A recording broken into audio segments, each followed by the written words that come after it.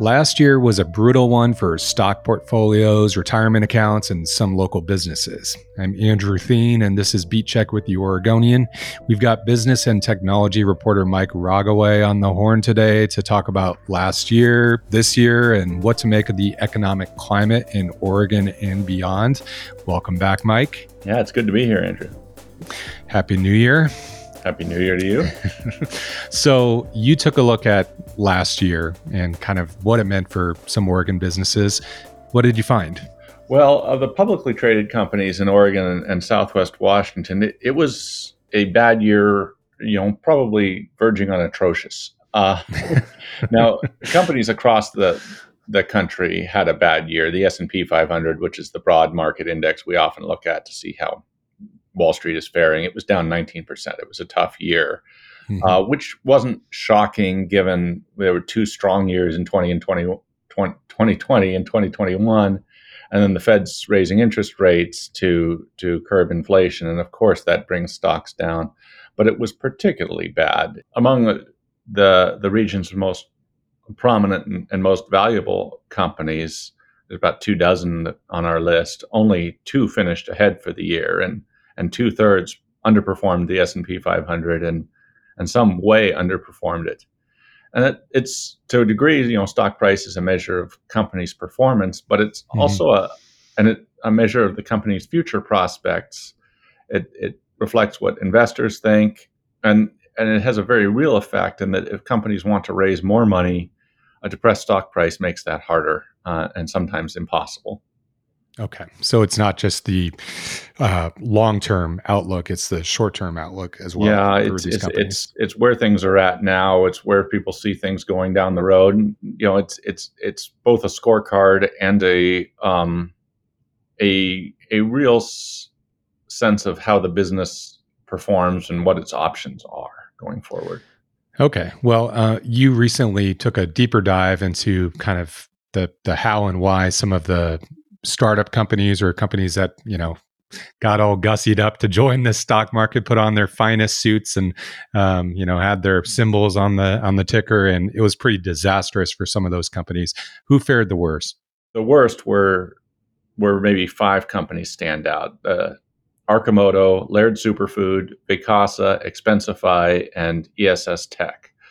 And they were all down more than 75%. And one thing that stands out about all of them is they all went public in the past few years. Oregon really didn't have any large public stock debuts from 2004 or so until just the last couple of years. And we had several come out, and one or two fared pretty well, like Dutch Bros has held up pretty well after its strong debut in 2021. But a lot of the smaller companies have not.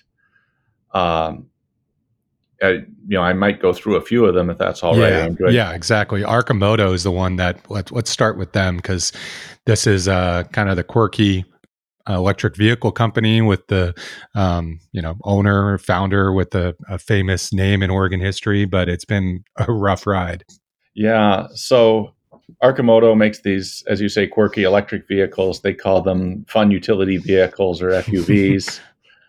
They're three-wheel electric motorcycles. They've got a roof on them, and they're sort of semi-enclosed, about $20,000 a piece. And when they went public, there was enormous enthusiasm for electric vehicles, and they became kind of a meme stock. People were talking them up online and message board threads. And the company, they're based down in Eugene, was worth more than $1 billion in 2021. Well, it's lost almost all that value. It's now worth about $10 million. It was down about 98% last year in terms of its stock price. And there's a few things that went wrong for them. They went public before they built out their market or their big factory in Eugene. Our colleague Jamie Goldberg wrote about them in 2021, some of the issues with going public when you're a young company. And it hasn't really paid off for them. There are also some fundamental operational and market problems. They haven't proven that there's a mass market for these vehicles. And when they were valued around $1 billion, I think they were pitching the idea that this was an alternative kind of transportation. It might be that for everyone, but it might be that a three-wheel electric motorcycle is more of a niche. That maybe it's something people would rent when they're on vacation in a sunny place to do a self-guided tour. Maybe it would be good for getting around university campuses or something like that. But maybe it's not what people will drive. Most people will drive on the street. You do see them around town. There are some, but they don't sell a lot. They're selling dozens a quarter, not thousands or tens of thousands. Mm-hmm. But then you'd mentioned the famous Oregon name. Their founder and CEO was Mark Frohnmeyer, who was the son of Dave Frohnmeyer, former Attorney General and University of Oregon president. Well, in August, Arcimoto suddenly replaced him, even though he's their largest shareholder and their founder. And they didn't explain why. But it didn't take us very long to figure out that he'd just been arrested for driving one of these FUVs while drunk. And he acknowledged then when we asked him about it, that, that's why they kicked him out. Yeah. Layoffs and furloughs followed, and the company continues to turn out vehicles, but its future prospects are unclear. Last fall, it said it was exploring strategic alternatives, which is what companies say. It's the euphemism they use when they're looking for somebody to buy the business. At a market value of $10 million, it wouldn't cost somebody a lot to buy it at this point. But the fact that they don't have a buyer yet suggests that they may be in a fairly difficult position. Okay, so that's kind of this interesting company with, various things going on both at the top as well as just market-wise what its use is. What other companies did pretty poorly last year? You mentioned a few of them, but any other ones that you want to talk about? Yeah, well, we talked about Laird Superfood, which is a company most Oregonians might not know, but some people may know their founder, Laird Hamilton, a popular surfing personality. It's a plant-based food company in Sisters, and it went public in 2020, and like other meme stocks, it developed a enthusiasm among investors. The stock climbed as high as $60, but it didn't get that same enthusiasm among customers. Its sales are growing, but not fast enough to overcome its losses. Its losses are growing even faster. The stock that was above 60, as we said, is now at 88 That's not good. cents. And so its prospects are bad, and it's obviously been a terrible investment for people who invested in it. One of the more intriguing companies to fare poorly was Vacasa, which was down 85% last year. If you rented a vacation home in Sun River or on the coast or up by Mount Hood recently, you might have gone through Vacasa. Portland-based company that both manages and markets vacation homes. Mm-hmm. And they have a rapidly growing business. They do more than $1 billion a year in sales. It's in some ways the first big new company to emerge in Oregon in many, many years. But when they went public late in 2021, they used a novel approach that had kind of become a popular fad in 2020 and 2021. They went with a SPAC deal. It's merging with a publicly traded investment fund and took over that investment fund stock listing. It became a popular way to go public without all the rigmarole and expense that usually comes with going public, but also means less investor scrutiny. And sometimes that investor scrutiny is useful. Vacasa replaced its CEO last year. The new CEO came in and said in November that the company has pretty severe operational problems. It's got cost overruns and poorly executed marketing plans. So even though sales are still growing, they're not growing nearly as fast as they were. And the bottom line, the profitability situation is not what investors had been expecting. So their stock is down, around $1, and having lost 85% of its value last year. Their new CEO says it may take considerable time for that company to get back on track, which is worrying for the first big new company to emerge in Oregon. If there's an upside, it's a real business that they have, and if they can get their operational issues in place, then there may be opportunities for them. They're not just a meme stock; they're a real business, but it will take some time, evidently, to get things going. Yeah. So, what are the consequences of these poorly performing stocks? For the employees, I guess. Obviously, profitability is a big driver for these companies. That's they need to. They're not nonprofits. They want to make money, but what's that mean for the workforce? Well, oftentimes you'll have young companies compensating their employees in stock. Mm. So the value of your compensation, particularly with young companies, that's the way they do it. The value of your compensation has declined considerably. You may have thought you were making a lot of money uh, at a new company, but suddenly a big part of your compensation is worth less or maybe worthless. So that's very worrying. And then there's the real existential issue of whether these businesses continue. Arcimoto, of course, laid off and furloughed a bunch of people last year. Vacasa had a smaller number of layoffs too. So it's a matter of whether or not you keep your jobs. And ideally, what you'd have with young companies is a lot of growth opportunity, and that's not what they're delivering right now. Are there any common threads between these companies and in terms of why they're struggling, or is it just kind of Well, all of the I think above? that the newly public aspect of it is really a big one. I think with Robinhood and meme stocks and day traders, there were people sometimes maybe saw more runway. These companies themselves saw it Hmm. than really existed. It was kind of a mirage. But if we look at some of the bigger companies, even really well established businesses last year, uh, like Nike, was down almost 30%. Dutch Bros, which had a great 2021, was down 44% or 45%. What you're seeing there are kind of the effects of the broader economy. Take Nike, the largest company based in Oregon.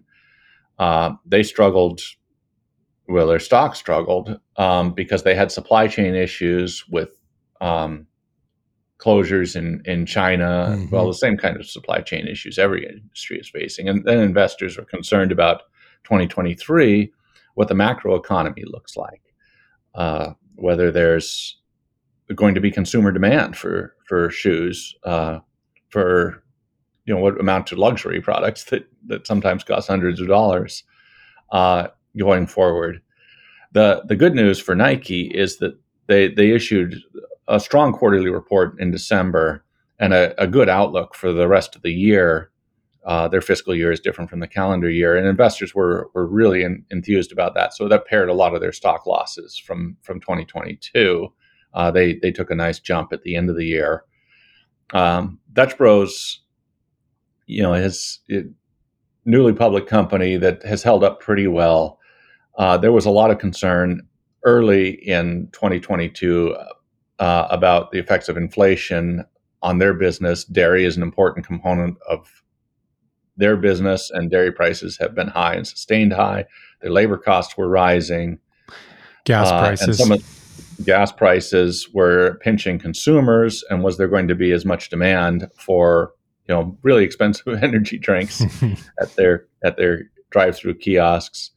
Those those concerns alleviated somewhat toward the end of the year. They appear to have their business together, but it's not going to be in the short term maybe quite as profitable as people hoped, even though Dutch Bros is maintaining the growth trajectory that they had outlined before. They're expanding in California, and particularly places like Texas, Oklahoma, Tennessee, South and Southeast that seem to be natural markets for their suburban and sort of exurban, perhaps, or quasi-rural markets. Okay. Well, that'll be something to track.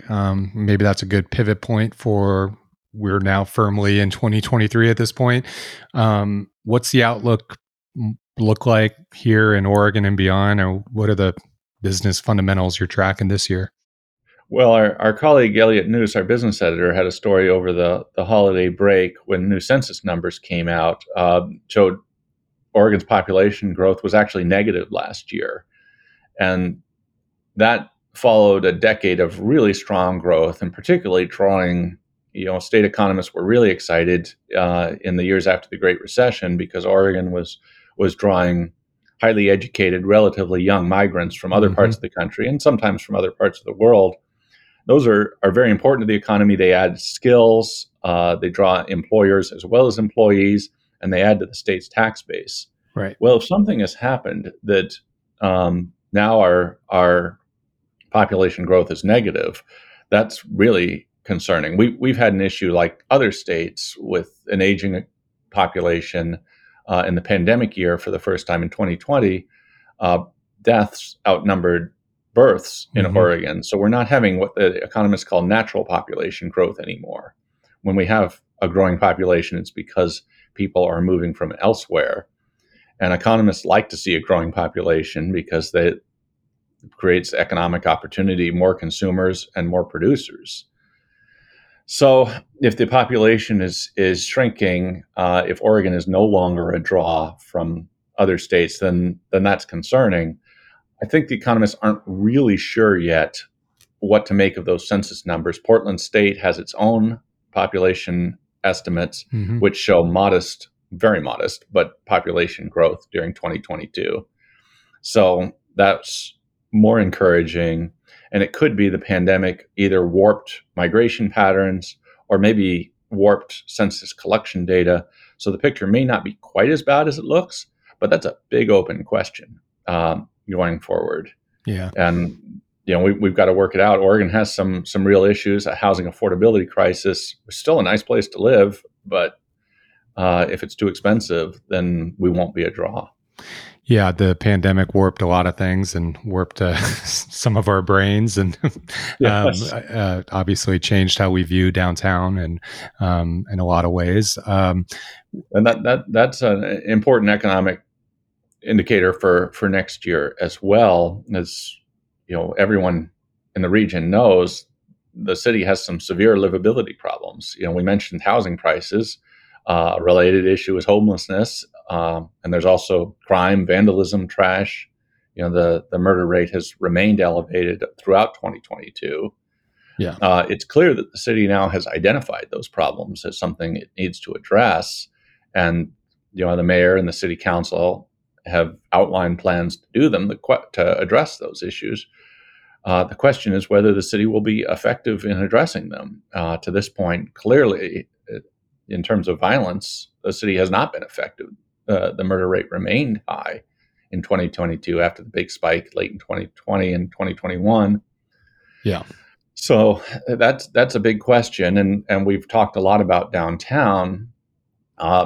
Every indicator we've seen has shown only modest recovery. Now, I'll add a caveat to that. Something I've been thinking about recently, Andrew, is we compare us to other cities with kind of depressed downtowns, and our recovery has been slower than elsewhere. But I will say downtown isn't deserted like it is in the New York Times, for example, had a recent article about San Francisco's deserted financial district. Portland's downtown is more integrated with the lives of the community than in other cities. We have the big theaters are downtown, the big sports venues are either downtown or right adjacent to downtown. We have a waterfront that's still a popular destination, and we have a big university that's downtown. So even though office work is way downtown, it's not like a ghost town down here at all. I'm downtown today, and I am most days. It's not like it's empty, but it hasn't picked up from the pandemic the way other cities have, which is definitely very concerning. So I don't mean to say that downtown isn't facing major issues. It obviously is. I just want to put it in some context. No, I appreciate that. And I guess time will tell. The city of Portland is requiring its workers to spend a certain amount of days in person in the office. And that starts in the spring, I believe. So it'll be interesting to see how that plays out and whether other private employers follow suit. Yeah, that's been a real tug of war. We had a syndicated column from Bloomberg in our paper about that issue. With the labor shortage being tight, with the labor shortage continuing, labor market being tight, employees still have a lot of leverage. And if they don't want to come into work, employers are hard pressed to say, well, we'll fire you if you don't. Well, okay, but who are you going to replace us with? And workers have plenty of other options, many of whom are flexible. I think that's where we're settling out is a degree of flexibility, a degree of hybrid work is what's coming. And it may mean that downtown is never quite what it was in terms of office work. There may be ways to address that, make other things attractive downtown. Well, before I let you go, obviously the legislature will be convening here down in Salem, not too far from now, not too long from now. We've got a new governor, you've got a new legislature in terms of the makeup in the chambers, new members, new leaders. What are you tracking on that front in terms of business related issues?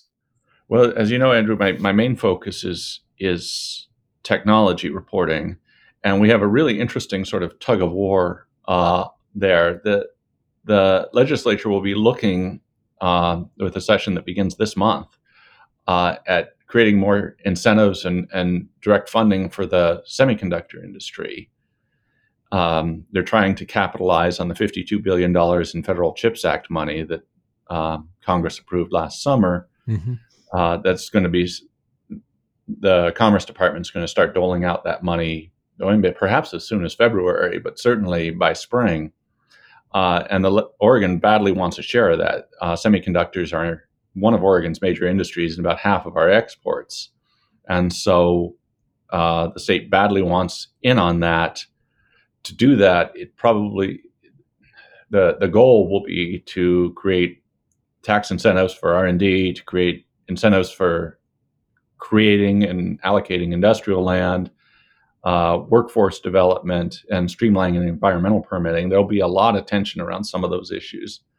And at the same time, it'll be considering that the legislature is facing a renewal of one of the state's major tax break programs, the Enterprise Zone program, which is primarily used by data centers for big tax breaks in rural Oregon.